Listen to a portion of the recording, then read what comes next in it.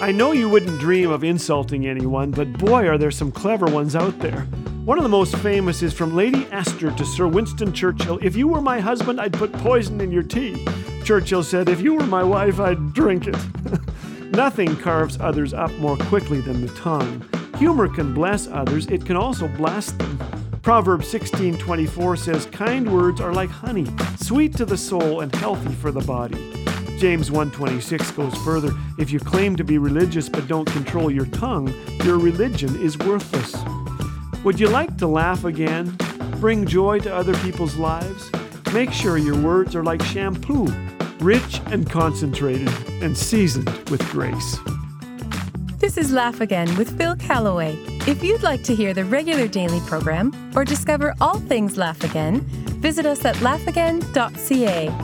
Laugh Again, truth bringing laughter to life.